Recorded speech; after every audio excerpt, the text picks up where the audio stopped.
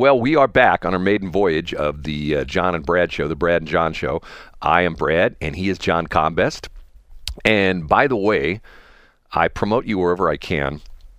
Thank you, Brad. What John does every morning, 365 days a year. In leap year, 366 days a year. Yes. And it's done since when? October of 2001? Was that what you said? That's right. Yeah, just turned 22. The website just turned 22 years old. So you've done this. You started right after 9/11 then, right? I did. Yeah, it was that fall. Gosh, I was 23 years old at the time. I was a young man. So John does, and for folks who haven't seen it before, it's. Go ahead, Brad. No, you dropped out a minute there. Well, go ahead and say you can get a better idea. You can tell the story better than I can. Yeah, in the 90s, like so many people that followed news, I loved the Drudge Report, and I woke up every day reading the Drudge Report. And I wanted to build something like that for the state of Missouri. So I bought my own domain name and just began updating the site every morning in October of 2001. So if folks go to johncombest.com, by 7 a.m. every morning, you'll have every news article in the state of Missouri that focuses on state politics or our federal elected officials and from Missouri. And what it is it's a very, and I don't mean this as a dig, I mean this as a compliment. It's a very bare bones looking website. No graphics, Absolutely. No video, no dancing kids or anything. Babies or monkeys. Dancing babies or monkeys. It's essentially a bunch of links. And you look at what you want to look at. You sort of peruse all the different topics and things like that, and then you click on one of the links, and it takes you to that particular website. And so we'll start doing this. What if I said to you the top 3 stories in the state of Missouri right now? What are they today? Well, if you go to johncombest.com today, you'll see the top stories are there was a big pro-Israel rally in St. Charles yesterday. Really? So there's some local media coverage of that. Let's see. Also, there's quite an interesting letter to the editor in the Springfield paper where a gentleman who's pro-choice suggests that instead of adopting foster kids, who are, according to him, a net cost to society, folks should abort those babies instead, and that would be a bigger benefit to society. So that's the kind of thing it's up today. So he's... And then let's think. Also, it's the beginning of, or we're coming to the end of firearms deer hunting season. There's a unique story from the Washington Missourian about a woman whose dog was shot. Really? On the Friday before deer hunting season started.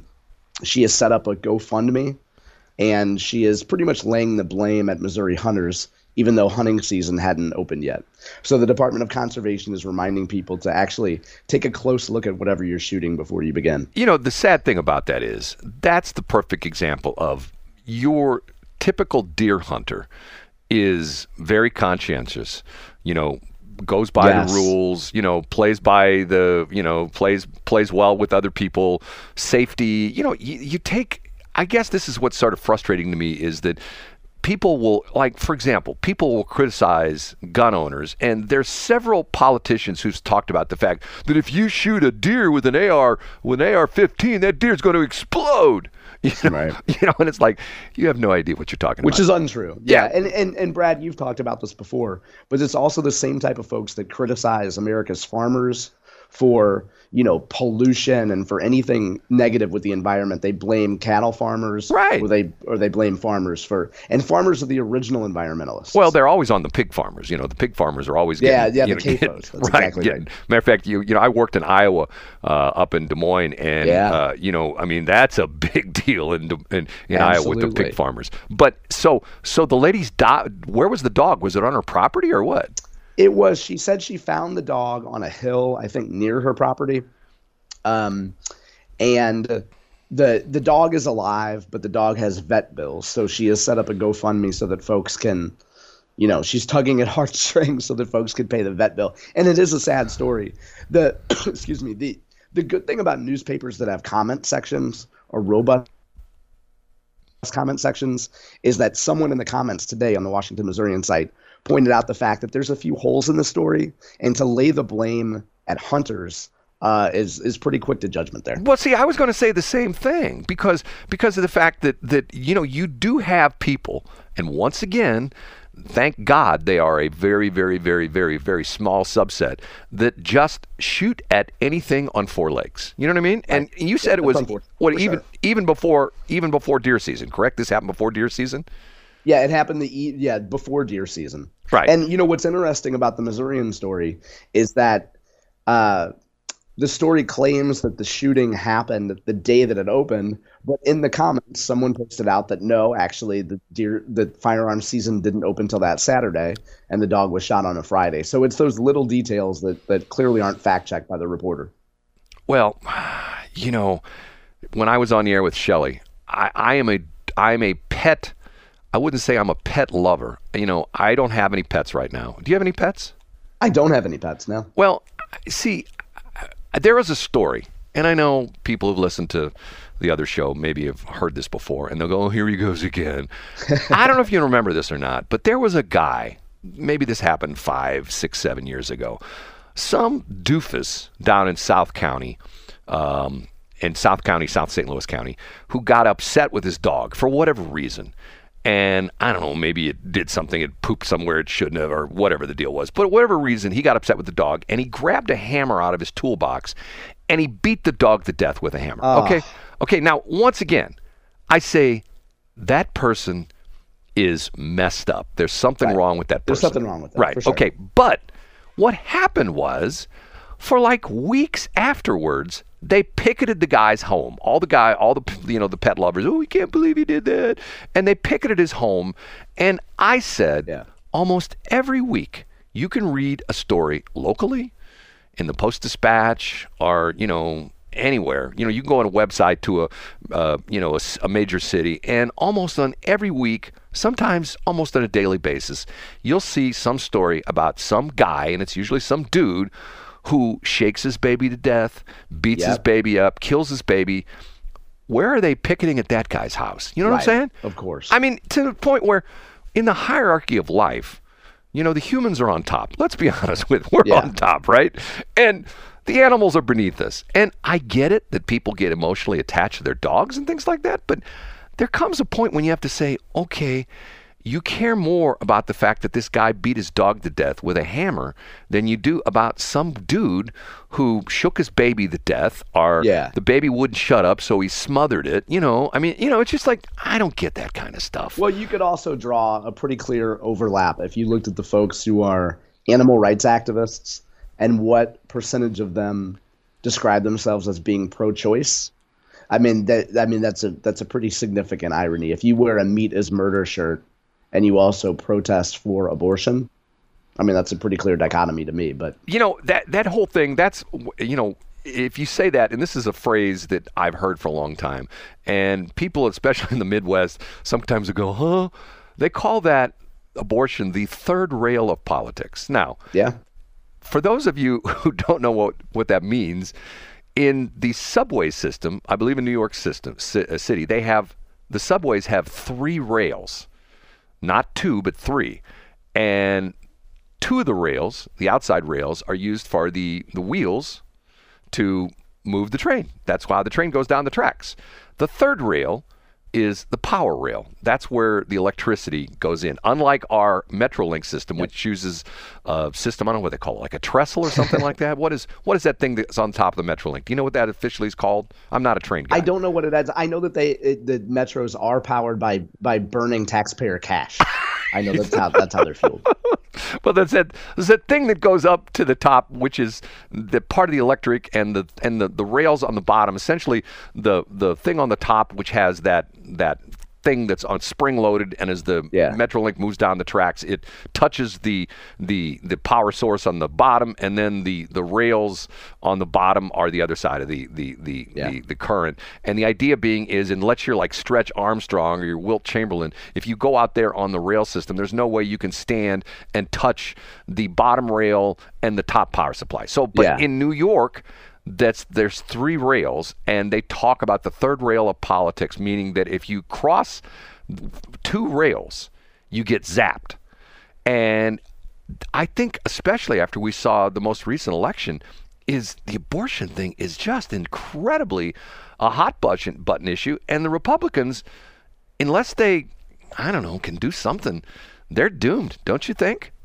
I think that here in Missouri, it'll be a challenging election. The problem that pro-choice activists face is that, and you can read some of these articles on my website as well, the pro-choice camp is quite divided themselves, because the purists, we'll call them the purists, and the ones that really run, the Planned Parenthoods and the most vocal pro-choice activists want full abortion up until conception. So most of the folks on the Democratic side that actually want something to pass in Missouri do not want, would not push for abortion up until the point of delivery. But for the most ardent pro-choice activists, there's no compromise on this. So they're having quite a debate. And as my friend Scott Fawn, who hosts This Week in Missouri Politics, points out, in the days of a Jay Nixon or a Claire McCaskill, somebody would get these activists together and say, we're not going to go full tilt pro-abortion. We're just going to go pro-choice, and we're going to have some sensible guardrails around it. But in today's Democratic Party, because you lack that type of leadership, you're being led by the pro-choice activists. And in fact, I believe if you have a strident pro-choice ballot initiative on the ballot, it will actually hurt Democrats. Now, and say that again, one more time on what you just said.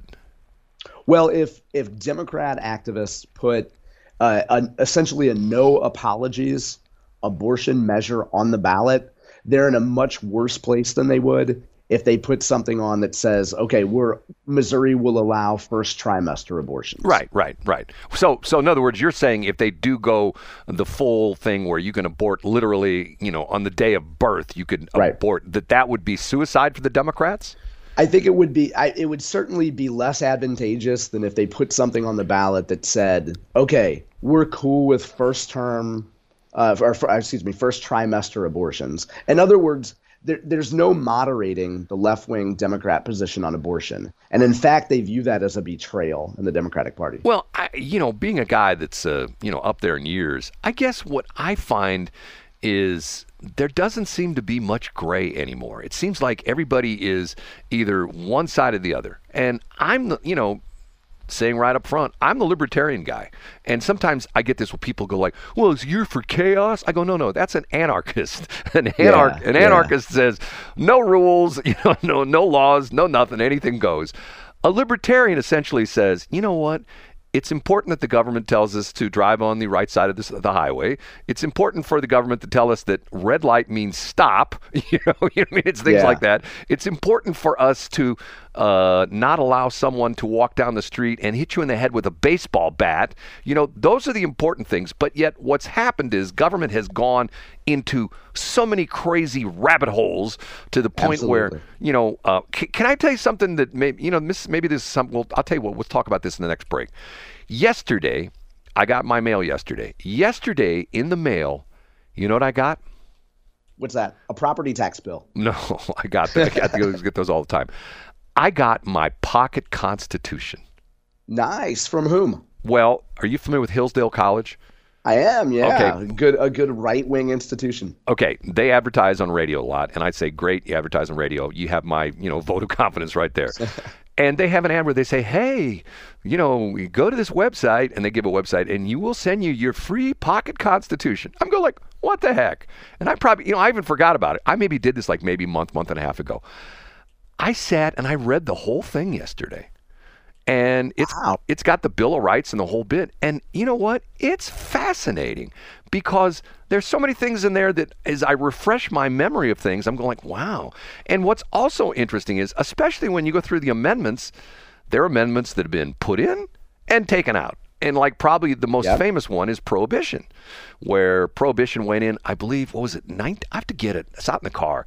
1919, I believe, Prohibition. And if you don't know the whole story behind that. Sounds about right, yeah. Where essentially it was illegal to, it was interesting. The actual amendment states that the date the amendment was passed from that date, a year from that date, essentially it went into effect. So in other words, there was a year where I guess everybody just got S-faced, if you know what I'm saying, and Yeah, just exactly. tilted back quite a bit of brewskis and stuff like that. But anyway, I tell you what, let's take another break because I got to run some commercials here, and we'll talk about that on the backside. This is the bjshow.co. And that website's not up yet, but I own it at least. bjshow.co will be our official website once we get things going. This is the inaugural version of Brad and John in the Morning. It's 7:43.